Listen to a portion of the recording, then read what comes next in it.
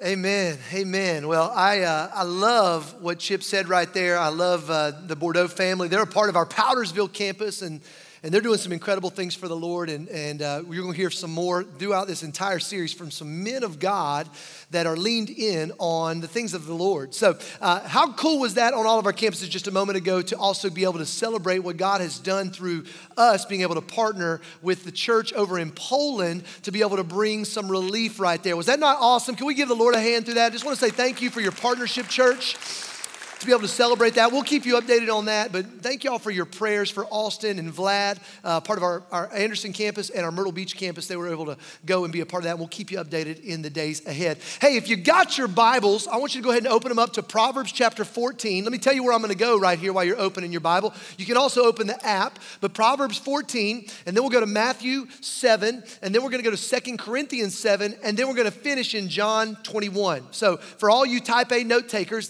takes one to know one. I wanted to get you started right. So we're going to start in Proverbs 14, then we're going to go to Matthew 7, then we're going to go to 2 Corinthians 7, and then we'll finish in John chapter 21.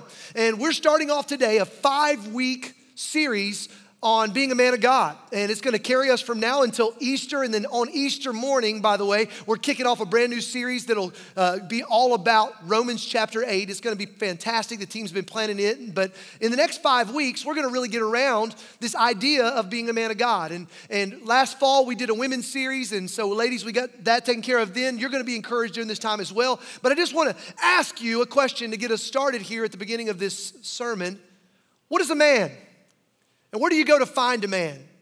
Like if you didn't know anything and somebody said, I want to see a real man, where would you go to find a real man? Would you go to, I don't know, perhaps you think of Maximus and you turn on Gladiator and you see Russell Crowe because that's a real man, right? Or maybe it's Mel Gibson in Braveheart. That's a real man. I think there's a lot of people in the world right now that are leaning into the president of the Ukraine because it seems like he's putting forward some real leader man traits. And so where do you go and find a real man? And I just want to give you a handle so that all of us could be able to grab a hold of this together. Here's what I want you to write down first is here's what we're going to start by looking for a kingdom man. A kingdom man, here's where we find a real man. A kingdom man is a God-designed and God-defined reality. We find a real man in the scriptures. The one who created manhood gets to talk to us about manhood. We don't have to lean into culture or the weight room or the locker room. We don't have to lean into what the business leaders think. We don't have to lean into what the college professors think. All those things may be true, but they're just an echo at best of God who created men. And here's another question that I've really been wrestling with as a pastor is if this is true, then we ought to have all kinds of real men filling up churches all over the world. But here's a really good question. How come when people are looking for real men, they don't think of, I'm going to go to church to find one? You feel that? A little bit of silence there. Why is that true? And I think there's a lot of false perceptions of masculinity out there and manhood out there. But one of the things I just believe is on offer for us, New Spring Church, brothers, is that as we begin this series, we recognize that the potential of all the men of the 14 campuses that call New Spring Church home, those of you men that are leaned in, whether you're online or listening to a podcast here, is that if we all catch this and we step into the kind of God-defined, God-designed masculinity that we see in the scriptures, we're going to feel the effects of thousands of men all grabbing a hold of this rope at one time and pulling. And that's what I want for you. Sir, I want you to grab a hold of the rope and go for it. Young man, student in the room, I want you to grab a hold of the rope and go for it. Granddads in the room, maybe you're retired. I want you to grab a hold of the rope and let's go for it. And so today what I want to do before we get along in this content is I want to give you a principle that's going to help us be able to start in the same space. And this principle was shared with me a little over a decade ago, and it's known as the principle of the path. And here's what the principle of the path is. Write this down. The principle of the path is just simply this: direction, when it comes to being a kingdom man, direction and not intention will determine your destination. Would you read that with me? The principle of the path, it says that direction and not intention will determine your destination. One more time on all of our campuses. Let's read that out loud. The principle of the path says that direction and not intention will determine your destination. Finish the sentence if you know it. The road to hell is paved with good intentions. You see, we even understand this in the secular context, is that we all have intentions. We all have heart desires. And I think one of the things about being a man is I want to be a good man. I want to be a good husband. I want to be a good father. I want to be a good man in the community. But we've got to move beyond our intentions, and we've got to start to really evaluate our decisions in terms of our direction. We've got to look down today and see where our feet are leading us. Where our feet are leading us. Here's the second truth that I want to put before you when it comes to the principle of the path is just very simply this one. Becoming a kingdom man, well, it's not a line we cross, but rather it's a path we walk. You're going to see in the scriptures, up and against the rest of society, that when the Bible talks about, when Jesus prompts us into being a kingdom man, brothers, he's not going to talk about manhood being a line we cross. Instead, he's going to talk about it being a path we walk. And why is that important? Well, that's important because maybe you're like me and you grew up in a locker room one time. And I remember being in the locker room one time as a 14-year-old. I was on the junior varsity football team, and I had never played football until the 9th grade year. I think I weighed like 118 pounds. And I remember coming in from summer workouts, and some older guys, I could take you to the locker room at East Henderson High School and show you where this happened. And some of the older guys had been in the locker room before me, and they knew that you know, I was a young guy and that perhaps I was not quite yet a man, and they wanted to take it upon themselves to help me become a man. And so when I got back to my locker after one of our workouts, one of our lifts, somebody had laid a Playboy magazine wide open right there in my locker. And I was shocked because to me, that was something I had never at 14 seen before. And I remember the older guys saying, "Now you're a man," because our society thinks that manhood is somehow a line we step across, not a path we walk. That becoming a man is the first time you see a naked woman. That becoming a man is the moment you lose your virginity. So come on, how many of you Southerners know that sometimes in the South we think that becoming a man is the first time you kill a deer, right? Becoming a man is the first time you can bench press 135 pounds. That becoming a man is the first time that you can buy your own car. Becoming a man is once you get a college degree. Becoming a man is once you get married. Or becoming a man is once you have a kid or two. You see, the world wants to completely put men on a hamster wheel where there's a moving target and you never know where the end zone is, because the world wants to suggest to you, sir, and to me that becoming a man is a line we cross, but the kingdom of God and the Bible speaks about becoming a man being a path we walk. It's actually something we do again and again and again as we follow the way of Christ. That's what manhood is, and that's what we're going to show you throughout the course of this series. That's why Proverbs 14, you got your Bible there? You go open there. Proverbs 14, it says this. In Proverbs 14:12, it says, there's a path, there's a way that seems right to a man, but its end is the way to death. One more time. King Solomon wrote this proverb, and he says, hey, there's a way, there's a path that seems right to a man, but its way is the way to death. You see, in our world right now, there's a financial way that seems right to man. Its way ends in death. In our world right now, there's a way to date single men that seems right to a man, but its way, it ends in death. There's a way, listen to me, brothers, there's a way to do marriage that seems right to a man, but its way is the end in death. And so one of the things I believe the Lord wants us to recognize today is that the way that seems right to man is the path of least resistance. Would you write that down? The way that seems right to a man is the path of least resistance. It's a downhill path. It's the way that if you're just drifting today and you've not given any intentional thought to this ever in your life, then more than likely you're on this path, the way that seems right to a man. This principle can be applied. If you look out into the earth right now and you see everybody heading the same direction, more than likely they're heading down this path. If you look out into the earth today and you see everybody on social media walk in a certain direction, more than likely they're headed down this path. If you look into your high school students that are in the room, if you look into your high school and you see that there's a path that seems right to all the people in your high school, and they're just drifting, it's downhill, it's the path of least resistance, more than likely it's this path. Hey, ladies in the room, if you look out at all the other ladies that are around you, kind of your peers, and you kind of look around and you kind of take a little test of the wind? If you look out in the earth, is it not true that this path of least resistance, it leads to destruction? And so here is what I want to make sure we catch. It's going to take an intentional decision to get on the path of becoming a kingdom man. One more time. You're going to have to make an intentional decision to get on the path to become a kingdom man, because that path is not a downhill path. It's an uphill climb.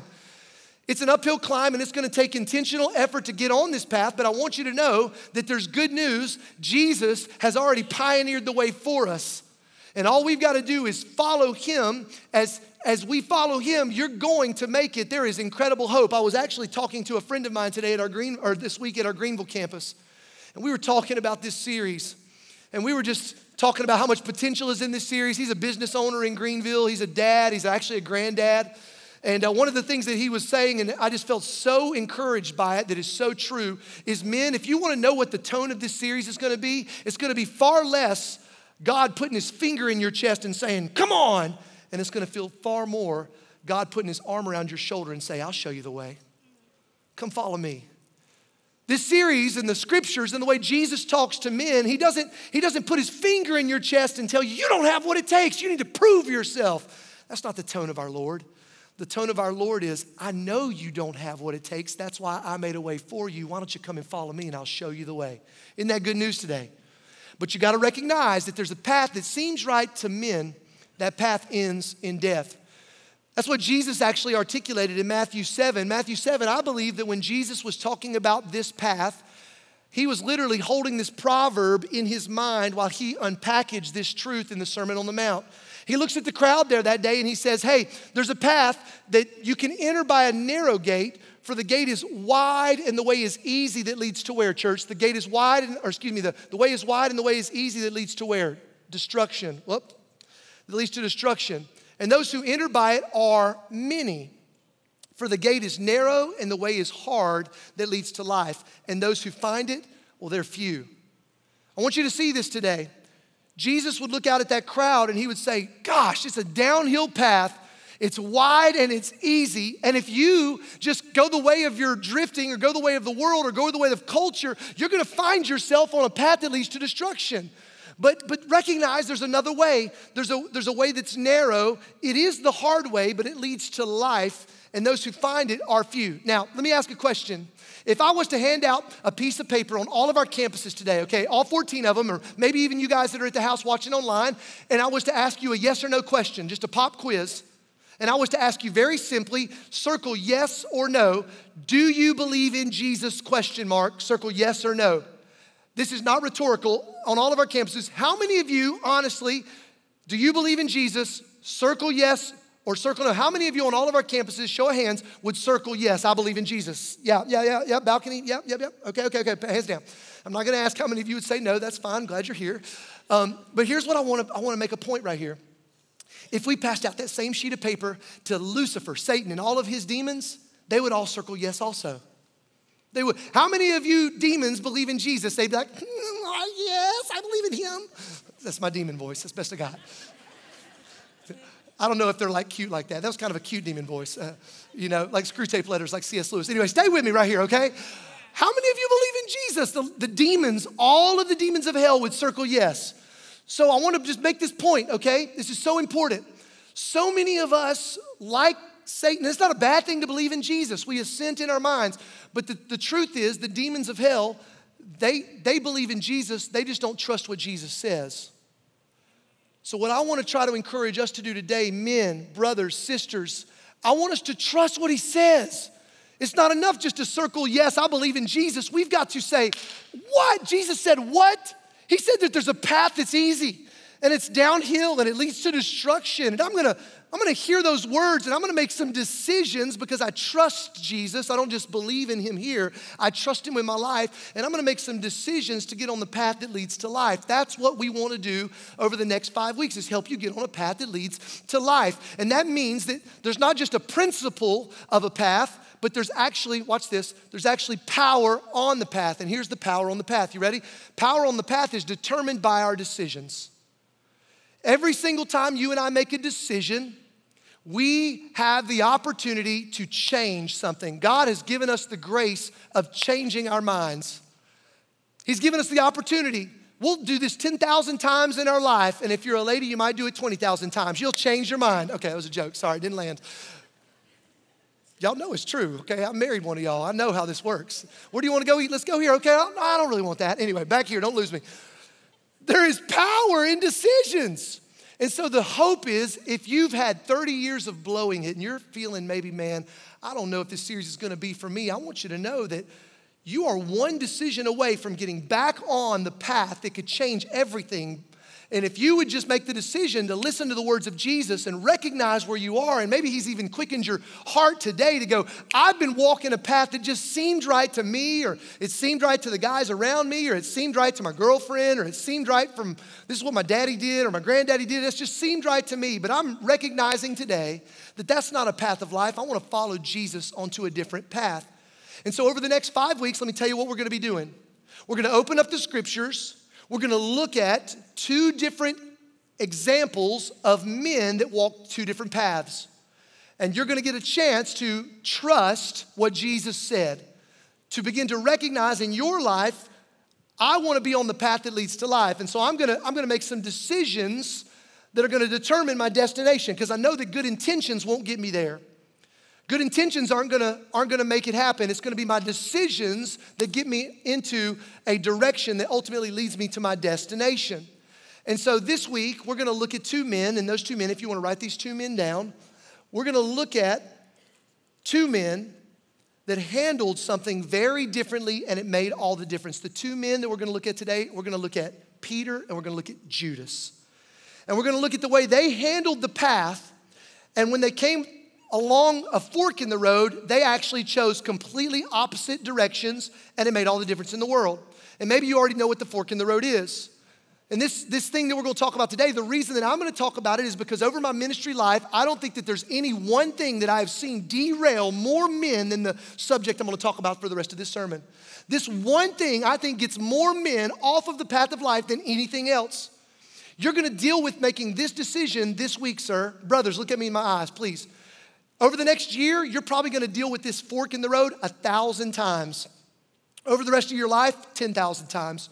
You're going to come to this moment of decision, and you're going to have to decide, am I going to go the way that seems right to a man that ends in death, or am I going to take control of this moment, make a decision, and choose a path to follow Jesus, a path of life? And that thing that you're going to have to decide over and over again, that thing that you'll probably end up deciding this week, that thing that you might even have to decide by lunchtime today, that thing you're gonna have to decide is, you're gonna have to answer this question. You're gonna have to decide, what are you gonna do with guilt? What are you gonna do with guilt? What are you gonna do when you make a mistake? This is such a big deal, right? I mean, can we just be real at church today? So many of us, we wanna act like we don't make mistakes. Guilty as charged. We want to act like that we've not made a mistake or we've blown it before, but the truth is, the good news of the scripture is, everybody you see on your campus has blown it. Every single one of us.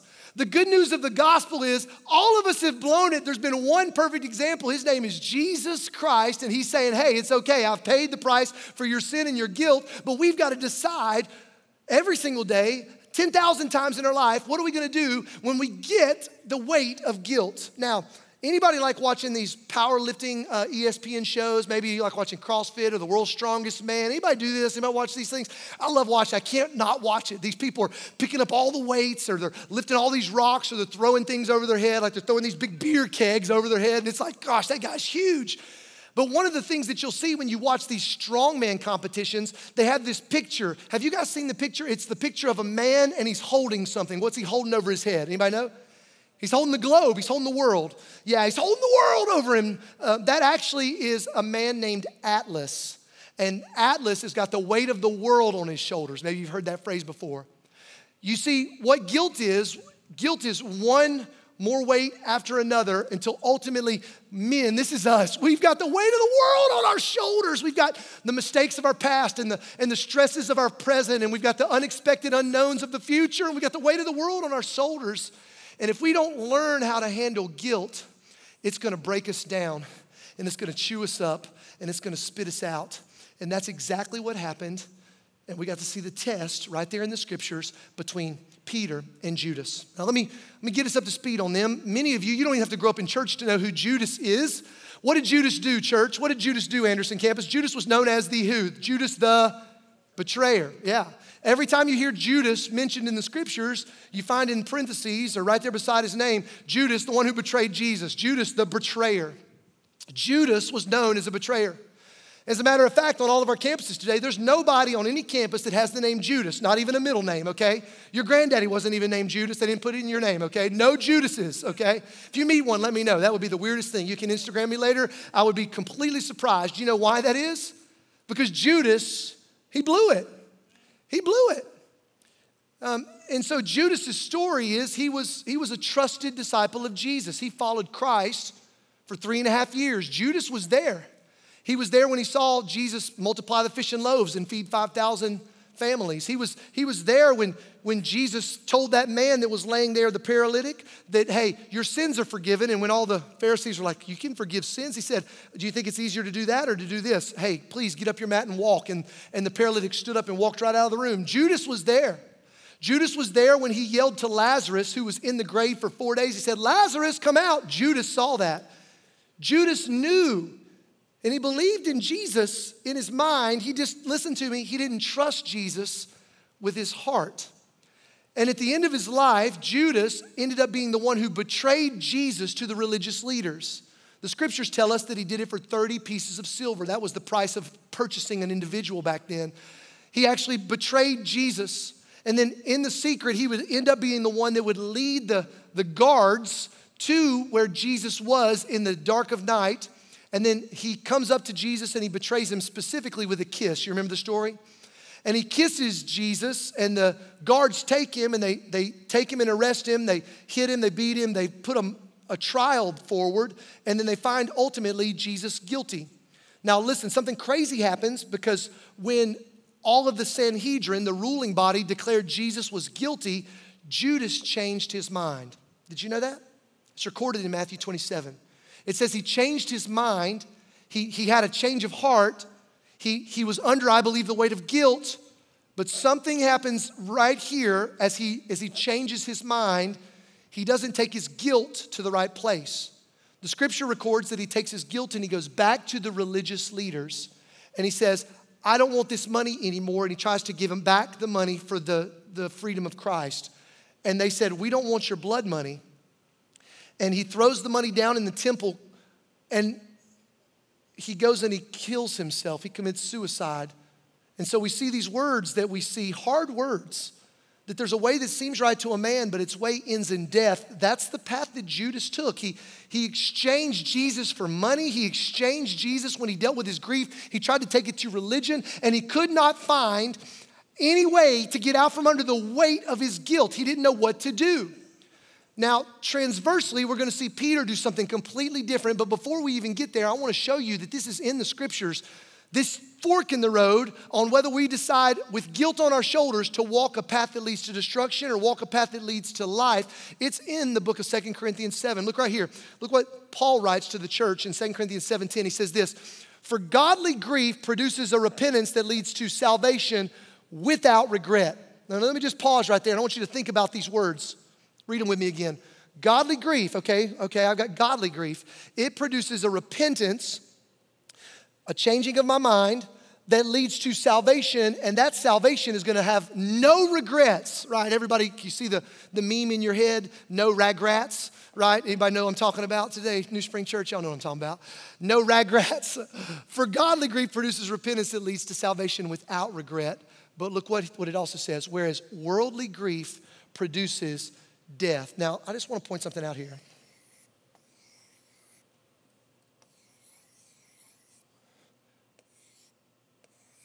There are two kinds of ways, two paths to choose when it comes to guilt and grief.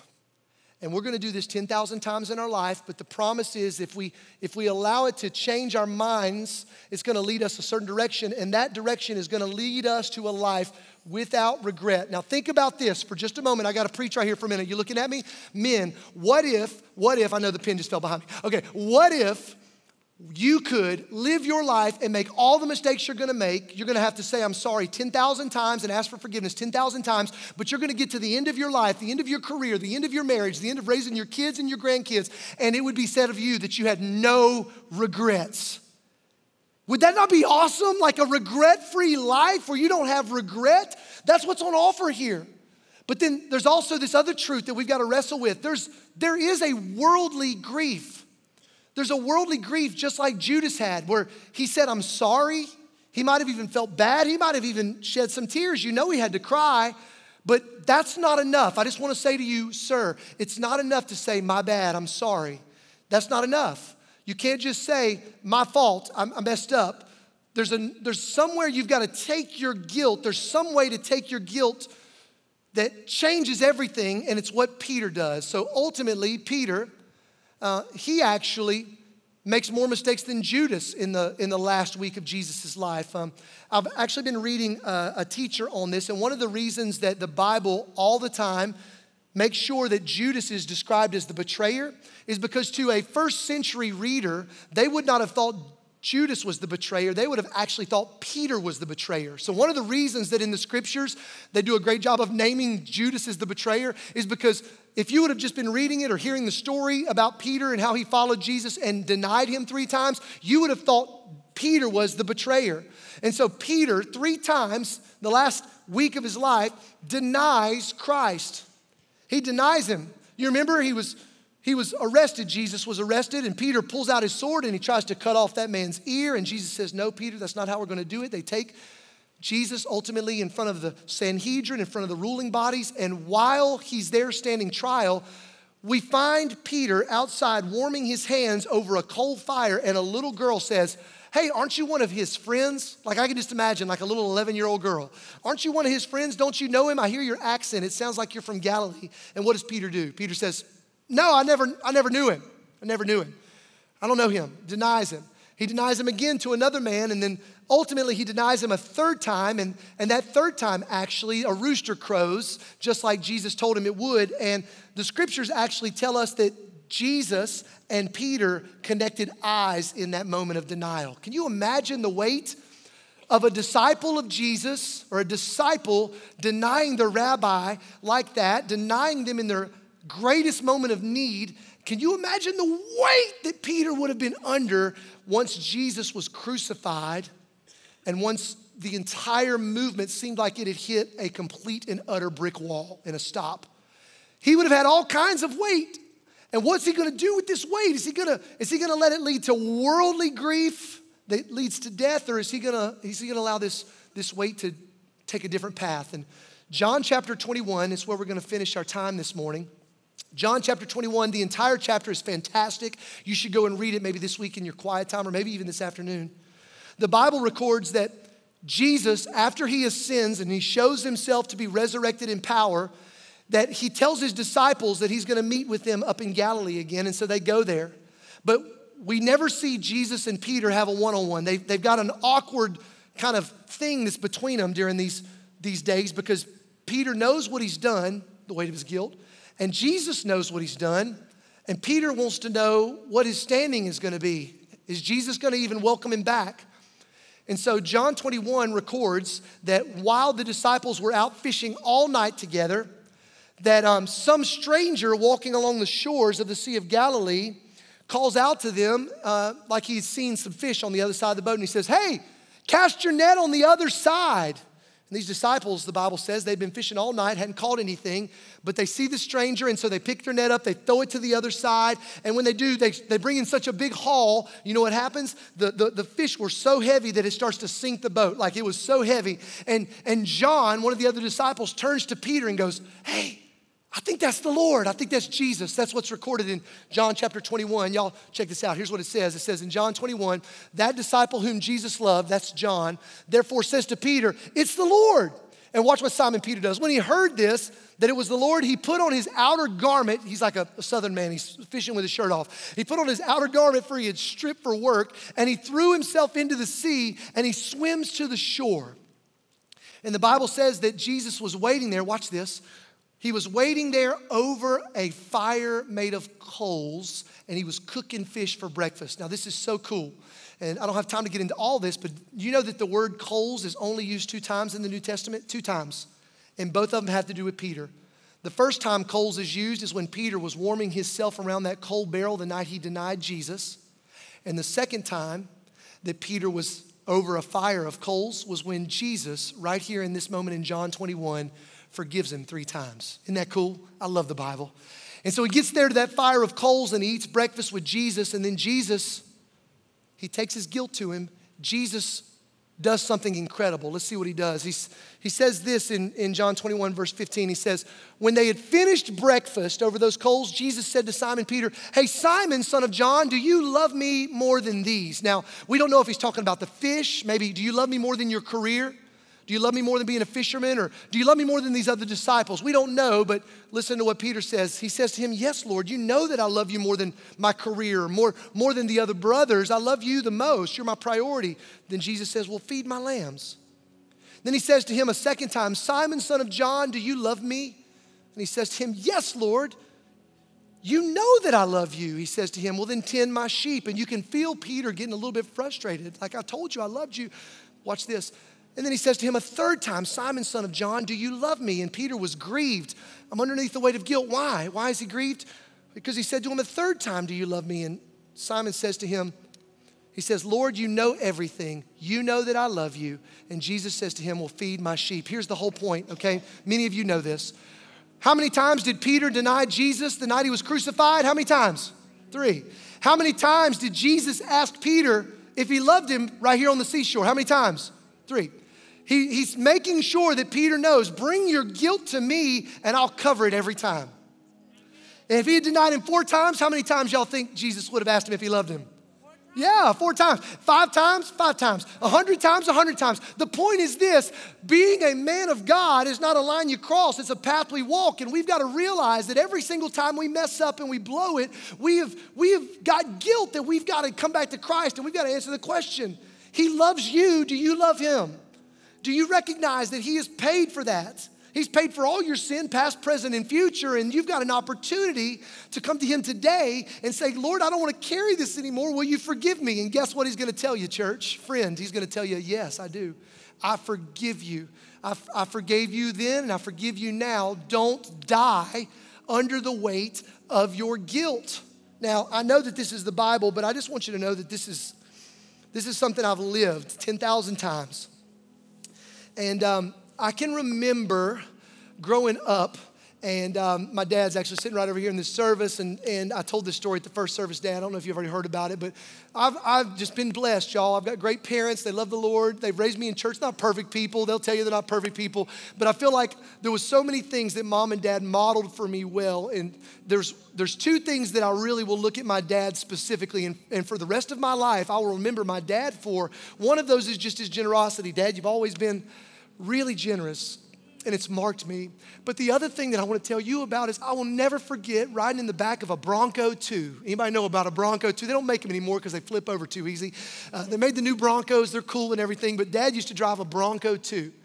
And I can remember one day, I could take you to the place in the road back in North Carolina where it happened. I don't remember the scenario of Dad losing his temper, but he had lost his temper. He had yelled about something. He might have even said a word we don't say at church. I don't remember exactly. He said something, and it was a big deal. And we're on the way home, and we're on Finley Cove Road. And while we're driving, Dad turns around while he's driving, and he looks at me in the back seat. I must have been 5, 6, 7, somewhere like that. And he says, son, I'm sorry, and I need to ask your forgiveness. Will you forgive me? And I remember that just blowing my mind that my dad, who was my dad, you know, he's my strong dad. He's a hero to you. When you're a kid, you look up to your dad like that, and my dad's asking me, I'm 6, to forgive him? Wow. But I'll never forget it, church. It's marked me. And it's a powerful thing for a big, strong man to understand that they have been forgiven in Christ, and the only way they can ask anyone else in their life to forgive them is if they understood that they too had been forgiven. Now, let me tell you why this is so important. Because now I'm a dad, and I drive my kids to school, every single day by and large. I love taking my daughters. They're in second grade and they're in kindergarten. I take them to school. We leave the house and if we got time, we're driving and we sing in the car. We talk in the car. We laugh in the car. It's a blast. It takes us about 10, 11 minutes to get to their school. And the other week, like 3 weeks ago, we're driving to school and I'm talking to my girls. My oldest, Campbell, she's 8 and she's just like her daddy, y'all. Pray for her. She talks too much. Y'all understand. And she's a firstborn, and so she's really quick, and she wants to answer everything, right? So I'm asking them questions. I'm trying to teach them things, and Campbell, before I even get the question out of my mouth, she knows the answer. She knows the answer. She knows the answer. And so what do you do when you're a parent and you've got one of these kind of kids? You tell that child, all right, Campbell, I'm gonna ask you to let your little sister answer the next one, okay? So Campbell, I want you to let your little sister answer this next question. And then I ask the question. And as I ask the question, I turn back around and I can hear Campbell in the back seat tell her little sister the answer. The answer was generous. That was the answer. And she goes, generous, like this. And y'all, I don't know why it got all over me, but it got all over me. I had just taken the time to ask her to not answer for her little sister.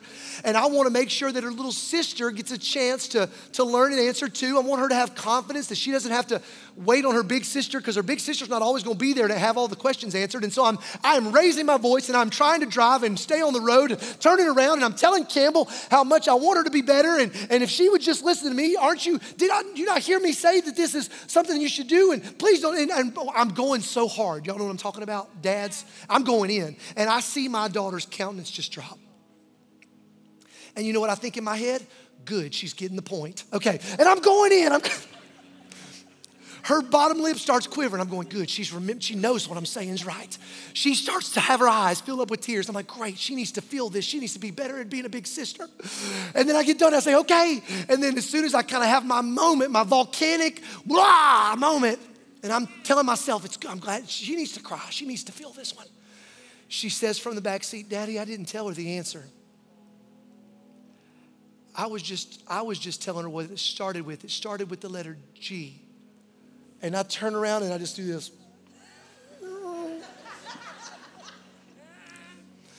And y'all, and then I'm starting to think, oh my Lord, what kind of dad am I? What a jerk. What am I doing? I'm gonna have those preacher kids. That's why people have PKs, is because preachers like me. I mess them up. And I'm talking to the Lord.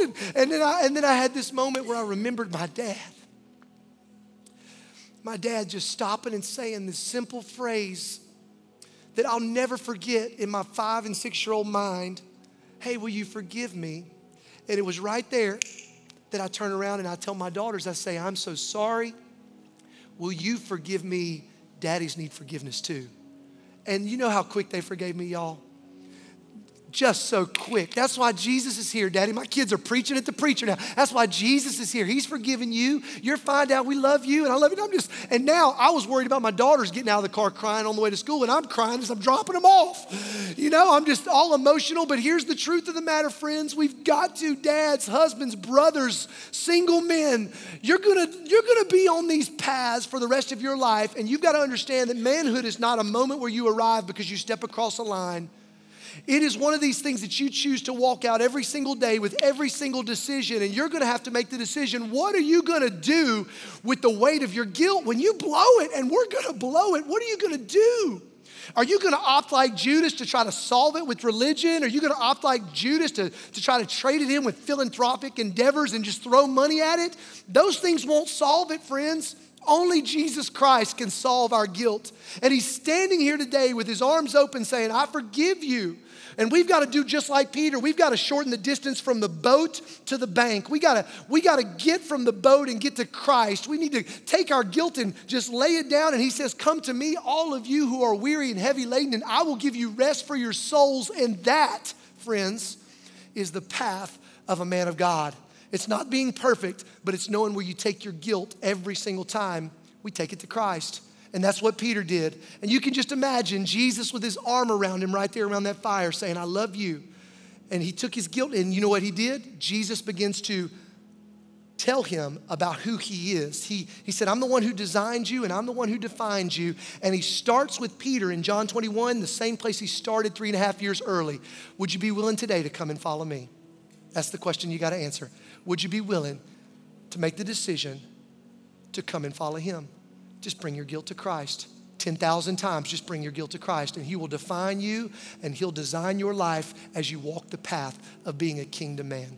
Would you stand to your feet on all of our campuses, and we're going to respond. Our worship teams are going to come. We're going to sing a song, I Have Decided. And I hope this song encourages you to make the decision, pre-decide.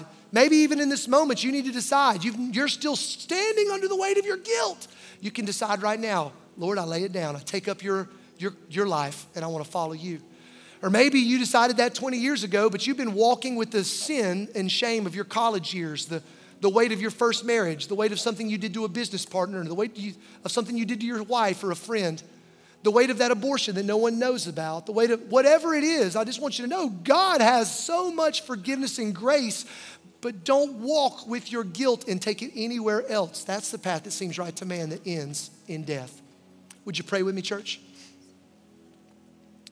Father God, we thank you that daddies need forgiveness too. We thank you that every single one of these men that are here today, all of my brothers, they're not perfect men. They're broken men that need a Savior, that need a big brother to lead the way. And Jesus Christ, you have done that. You have defeated guilt and all the weight that it would try to crush us with. And so, Lord, I pray for men across the state of South Carolina today to walk in the cascade of forgiveness that's on offer for us in Christ. And that, Lord, because we have been forgiven, Lord, would you make us the kind of men that go and forgive? I just feel like I need to encourage you, brothers. Some of you need to go and forgive her. This week, you need to write a letter and you need to tell him you forgive him. You need to call your son and say, I forgive you. You need to call your old business partner and say, it's done. I've been forgiven. I forgive you. What if thousands of men just started to lavish forgiveness on the state of South Carolina? It would change the world. You got to understand the gospel meets the demands of reality. And forgiveness is something our entire planet needs right now. And it is the kingdom of heaven coming to earth. And the only way we can give and extend forgiveness is if we get under it ourselves. So you got to decide what you're going to do with your guilt right here and right now and for the rest of your life. And so, Father God, as we worship you and we sing and we praise you for the truth of what we've just heard, would you help us to make a decision to not stand for long under the weight of our guilt anymore? That as soon as it tries to jump on our backs, would we, Lord, bring it to you? Say, I'm sorry, yes, but more importantly, would we ask for your forgiveness, trusting that you did it for Peter 3 times and you'll do it for us 3,000 times. We love you, Lord, and we've decided to follow you, and there is no turning back. Thank you for showing us the path of what it means to be a man of God. Be honored now. Amen.